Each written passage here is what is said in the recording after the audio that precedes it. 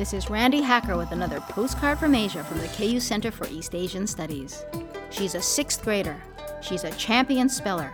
Her favorite word is supercalifragilisticexpialidocious. She credits Akeelah and the Bee for inspiring her interest in spelling. She made it to the Scripps National Spelling Bee 2 years in a row. And here's the part that gives this story its so whatitude, if you will. Her name is Seo Ji-won.